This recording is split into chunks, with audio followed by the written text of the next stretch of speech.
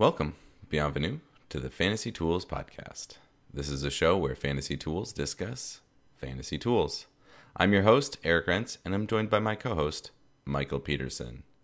Our mission is to discuss fantasy baseball and the tools that we're developing that help us manage our teams. Cue that intro music.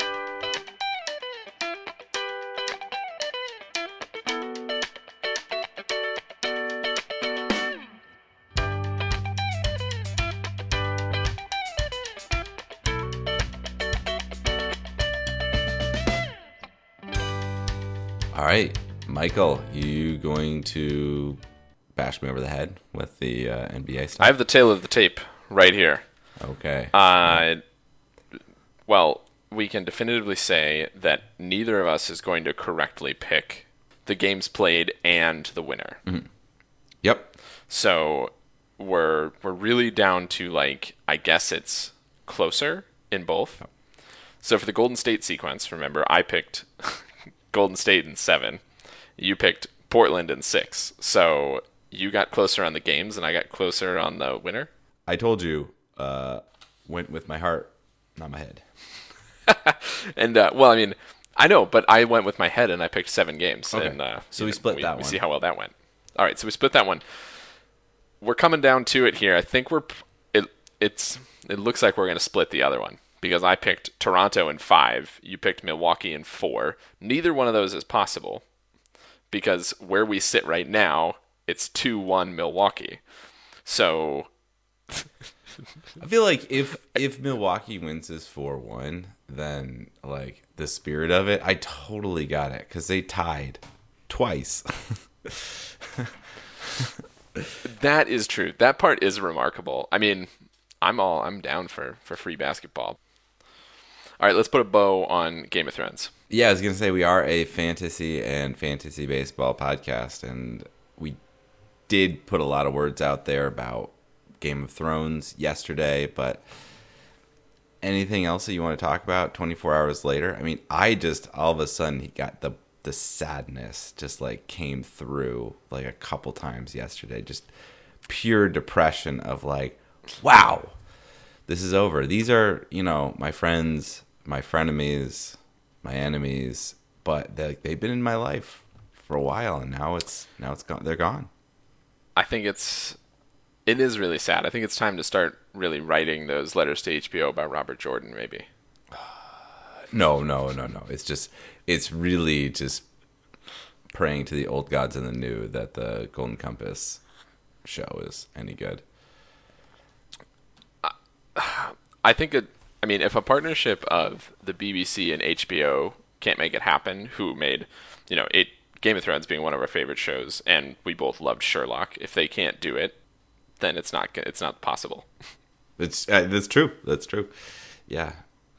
So what we need to do, though, what that means is that we need to get Philip Pullman writing more of those books so that there's more to go off of.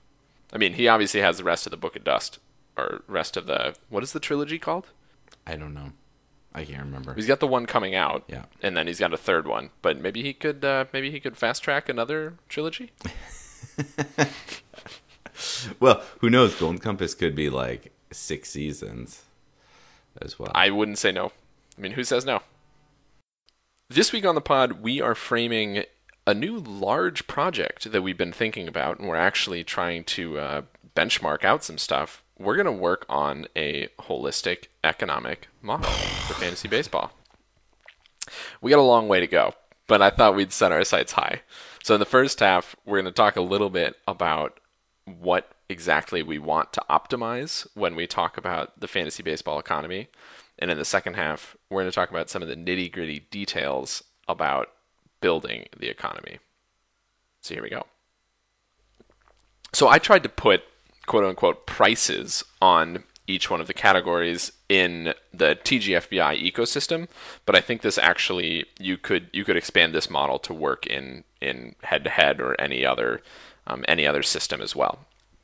So the idea was, out of the 315 teams that are in TGFBI, if you rank sort everybody's statistics. So you rank sort how many home runs each team has.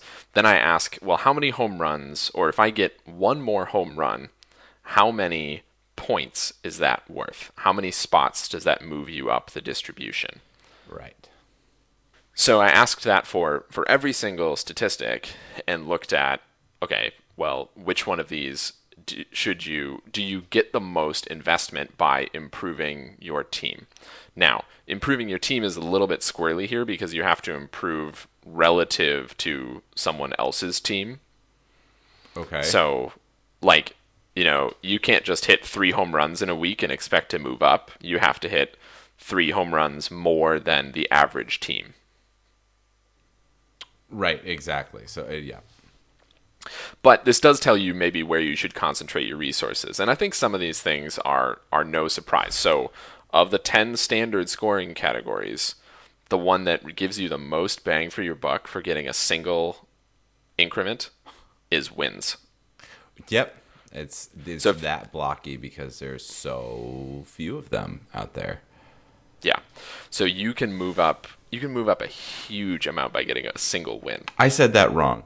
It's not that there are so few of them out there. It's the universe of players that can get wins is so big to the number that are out there versus saves where the universe of players is so much more discrete. So if we just put a number on this, if you do this now thinking out of 315 spots, if you get a single win, you move up 23 spots, roughly. The next one down is saves. In fact, if you improve by a single save, you get 14, so already a huge drop off. Then, if you improve your whip by 0.01, so what I think of as a standard whip increment, that's worth almost 14 spots. That's crazy. Yeah, and it is hard to do that, to lower your whip by 0.01 unless you're minimizing the innings pitched. Well, I think we're using our own teams as case studies as per usual. So then, going down this a little bit further, next up is stolen bases. Next, then average, then home runs. Then there's another big drop off, and you get down to runs, RBIs, Ks, and ERA. So basically, it makes no sense to invest in ERA. It's hard. Yeah, and for how hard it is to invest in ERA. If you don't mind me getting up on a soapbox for a second here, there's a lot of complaints about fantasy still having stolen bases, wins, and saves. And I think that that's ridiculous because this is the same reason why there's still 82 games in the NBA. It's because it's still part of the equation of how you win. Maybe it's not correlated with other things, and that's what makes the problem so much more interesting of winning in fantasy, winning in Roto especially. It's really true, actually. You make a really good point. In terms of competitive balance, you actually want the categories that are the least correlated with each other. Exactly. Because it's no fun if they're all extremely correlated, because then, we already see this on some level with home runs, which is that the teams that get the most home runs tend to be winning overall because of how correlated home runs, RBIs, and runs are. Does that make for a fun fantasy year? Not necessarily, because then it's just everyone's trying to optimize the same problem. Right, exactly. Especially now that home runs there are more of them and distributed over a bunch of players, but there are a couple of standouts every year still. Right. Now, the thing that makes your team so remarkable to me is that you have a lot of home runs, but you haven't sacrificed average, and you've barely sacrificed stolen bases. Right? Isn't that crazy? Yeah. And in some ways, my team is underproducing on the stolen bases that I had expected. Would you decide, based on this graph, if neither of us is in this position, I think, but would you decide to cut bait on a category if you were way down in the tail, in the lowest 10% of one of the categories, and really try to optimize on something else? I don't know. It's a good question. Last year, I didn't. I saw myself falling even farther behind in Ks, and I decided to try to get up a couple spots in Ks, and it just completely killed the progress that I'd had in ERA and WHIP, and took me from like a plus team in ERA and WHIP and brought me down to just a plus team in ERA and WHIP, which meant that and Ks, I just never could get there with Ks. It felt like I was always like 30 out, from where I needed to be. Yeah, I think maybe we're not quite at that point where you should pull the plug yet. I mean, exactly. Particularly because I'm staring at my ERA. I'm staring at my ERA right now and thinking like, ooh, should I be really trying to crank up my Ks and my wins right now? Because look at your innings pitch. Like if you just for the rest of the season, if you just only started guys who were good and had really good starts and a bunch of middle relievers, your ERA is going to go up, and you've got enough closers that your saves is going to be competitive. And as we've talked about with wins, because it's just a shitting in a barrel with wins, like you might stay competitive or where you are. So I don't know. I mean, I think that you could just flip the script and just go for ERA. But you could also just start to try to get there in Ks. Where do you think you can make more progress in ERA? Well, and Ks? that was supposed to be the point of this exercise, was like, where should you concentrate your resources? And it really looks like I guess I should recalibrate and say that the place that I should spend my resources is ERA. Like I'm already on the low but competitive end of Ks and wins. So I should stay the course on those and really try to just drop my ERA. Which coincidentally is loosely correlated with a bunch of those stats. It's pretty loose. It's loosely correlated, but it's correlated with WHIP most strongly. You know what it's most strongly correlated with? Wins. Dang. Better ERA? Yeah. Mm-hmm. Dang. There you go. Crap, all right, well, okay. New project. We're going to fix our ERA. I'm going to fix my ERA. You're fine. You do it. I also want to highlight that you and I are actually in very different regimes. If you look at the ranking relative to the number of points that we each have, which is that I'm talking about trying to move from 150 to 100, and that's a really different strategy than you trying to move from 25 to 10. Whoa. Whoa. 21.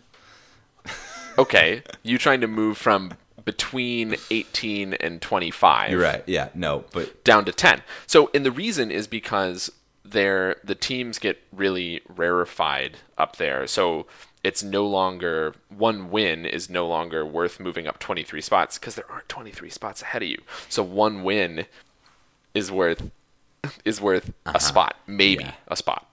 Exactly. And right, exactly. As well, there are more players like shooting through on the way up than shooting through on the way down, where you have some like real you don't like the example that I usually use, but you have a lot of shooting stars and a lot of falling meteors, I guess you could say, in yours, and just like about an equal number. But I'm at the point up here where there are far fewer guys that are just like all of a sudden shitting the bed.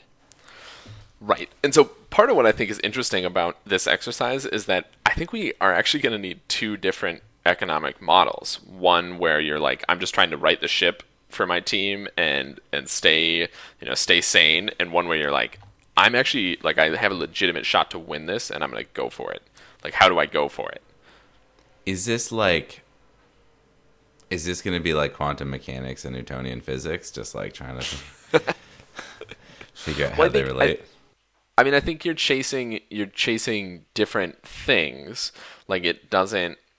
Yeah, it would be great if you could move up in wins, but they're not as helpful because you have so many points to gain to really move up a spot, right? Like, if you're talking about, right, so it's Roto, so there's 315 points available in every category.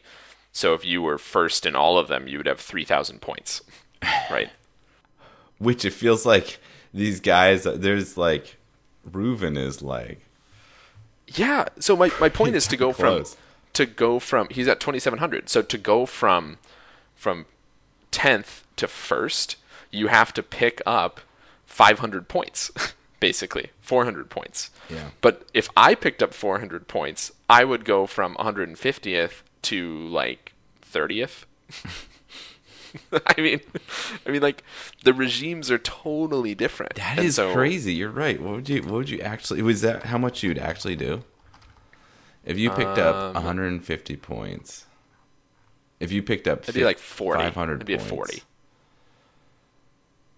that is, yeah, that's wild. Yeah. So that's my point, is that I think that we're talking about looking at a one size fits all economic model, but it's not actually going to be like that, because the economics are so different for somebody in the middle as opposed to somebody who's really trying to win. True. Here's a thorough counting of everything Eric had open when we started recording today. There should be like something in the posting of every pod that has all the tabs that are open on my browser. Because like the icons are classic. Yep. Because I have 2 Gmails open. I have 1 NFBC and then 2 failed Sportsline Sports Hub sign-ins. I have a Reddit icon right next to Stack Overflow. Sometimes Reddit has Actually, you're not decent wrong. info.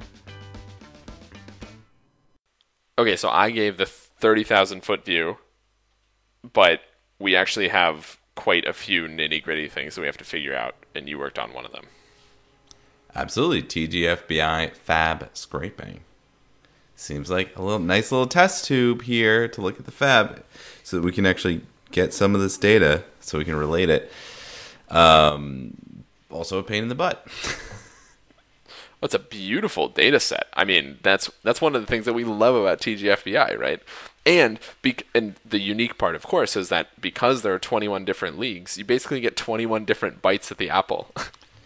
Oh, I know. Exactly. Yeah, so you get to see that we're starting 21. It really is a place where you're starting to actually get a normal curve in this distribution. So, yeah, I spent a bit of time figuring out how we could grab all the TGFBI fab data. Obligatory Selenium nod and curse. So I use Selenium, which is a web browser automator, to do this scraping. Mike hates it, mostly because it doesn't. It's really hard to translate between PC and Mac. No, that's not why I hate it. I hate it because I don't like having to call out to another program to do something. Yeah, that as well. Yeah, no, that as well. That's an understandable. Well, I mean, I would rather have a self-contained. self-contained JavaScript library. Yeah. But that doesn't work. You have to have something to drive it. Right. And there are certain websites where this is the case. And I just got confirmation from NFBC that there's not a public facing, that this data isn't public facing. So you have to log in. And because it's JavaScript, you have to go through the web browser. Hey, that's really annoying. It is really annoying. But I figured it out. Okay. All right. So really annoying, but we figured it out. That could be said for a number of our projects. What's really funny is that we were talking about doing this prior to the Fabageddon. I believe that's how people are calling it, which was this last Sunday. Several highly touted prospects came up: Austin Riley, Willie Calhoun. It's Keston Hira. Yeah. Hira. And then I'm blanking. There's another one who came up. Someone else who was really big. I don't know. Whatever. Oh, Nicky Lopez, right? Oh, yeah. Who it's just take your pick. A lot of people were wasting most of their fab on this. So this actually ended up being, we had been talking about it before, but this ended up being great timing for this, with all those call-ups.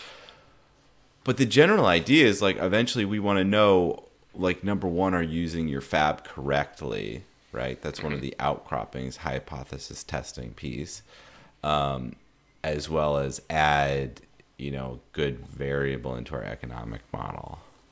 Are we using our fab correctly is such a great question because it's so open-ended. Very much so. So we'll have to actually put together, like, we'll have to bite down on the apple a little bit, get to the core. Well, we have to put together our two pieces, right? So we put together, we looked at sort of the metric to evaluate, quote unquote, worth it, in terms of looking at what you need versus replacement team, and now we have the evaluation metric, the dollars that you spent to get them, and we got to figure out how to marry those two.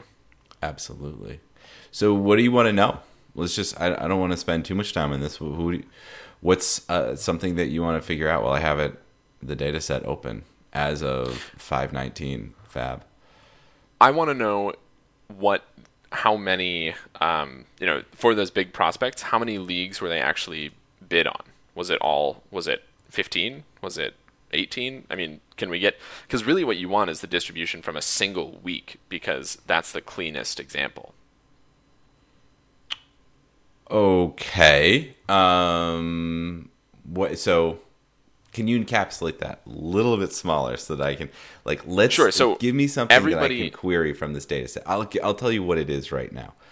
The way that this script works is it goes through for every league, in leagues, it goes through and downloads the data, which has, for every week, it has the Fab results, which includes the bid, runner-up, and the player, who right. So I want to know all of the bids that went in for Keston Hiura. Okay, you want to know all the bids that went into Keston Hiura. Let's do that. Yeah. There are 19 bids for Keston Hiura. So either, we should check. Maybe we should have the ownership up as well. Yeah. Keston Hiura is 100% owned. So that implies that he was drafted and kept in 2 leagues. So Keston Hiura, you want to hear what the max bid was for him? I do. 510. Yard Sale put in a bid for 510. Okay. I mean, so that makes me curious about, like, what else Yard Sale has bid on. Yard Sale, WTF. Actually, a good name. I like it. Oh, he must have been one of the people that, like, picked Chris Sale first or something idiotic like that. All right, Yard Sale, here are his bids. You want him in order or in? No, that's not going to give him an order. I'll give you an order of how much he spent. Keston Hiura, 510 on 5/19. Tuki Toussaint, 158 on 4/21. Pablo Lopez, 110 on 5/19. Dwight Smith Jr., 101 on 4/7. Jason Castro, your buddy, 90 on 5/19. Ross Stripling, 11 on 5/15. And your favorite, you're going to love this one. He added Mike Zunino and dropped Michael Pineda for $10 this week. All right, I think that about brings us to the review session. 2 bites of the apple, Max Kepler and Jeff McNeil. So I'm actually going to do these two together. I think we should straight up do them together. You're not going to mistake them for each other.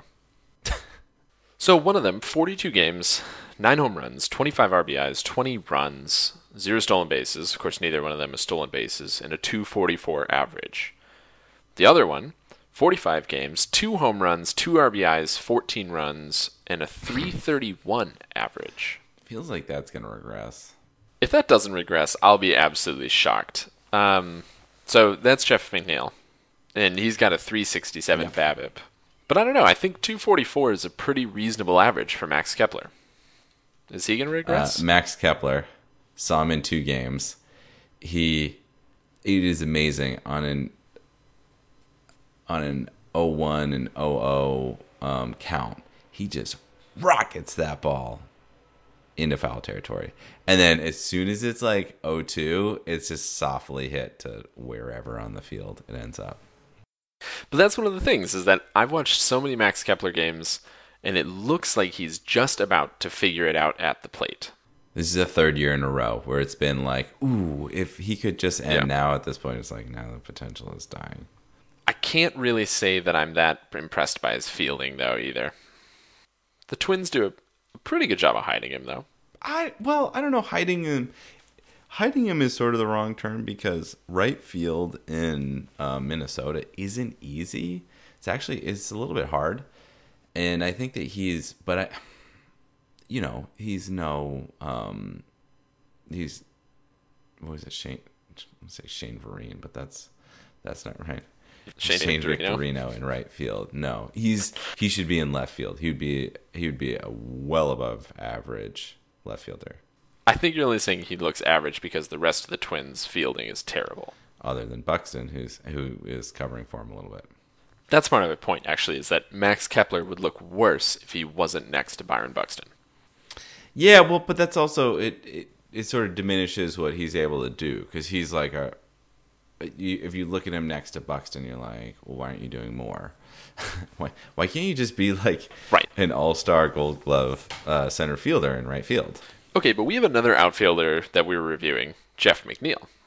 0 for 5 at the plate in my game that he watched or whatever. Holy moly. Just right from his batting stance, the minute that they cut back to the batter from the pitcher, he just looks like he's totally overmatched. Like he does not know what he's doing up there. Yeah, he does look a little nervous. I mean, I think that the only person that's rivaled him is probably JBJ in terms of his approach to like, oh boy, he's gonna throw a fastball at me. I need to be careful here.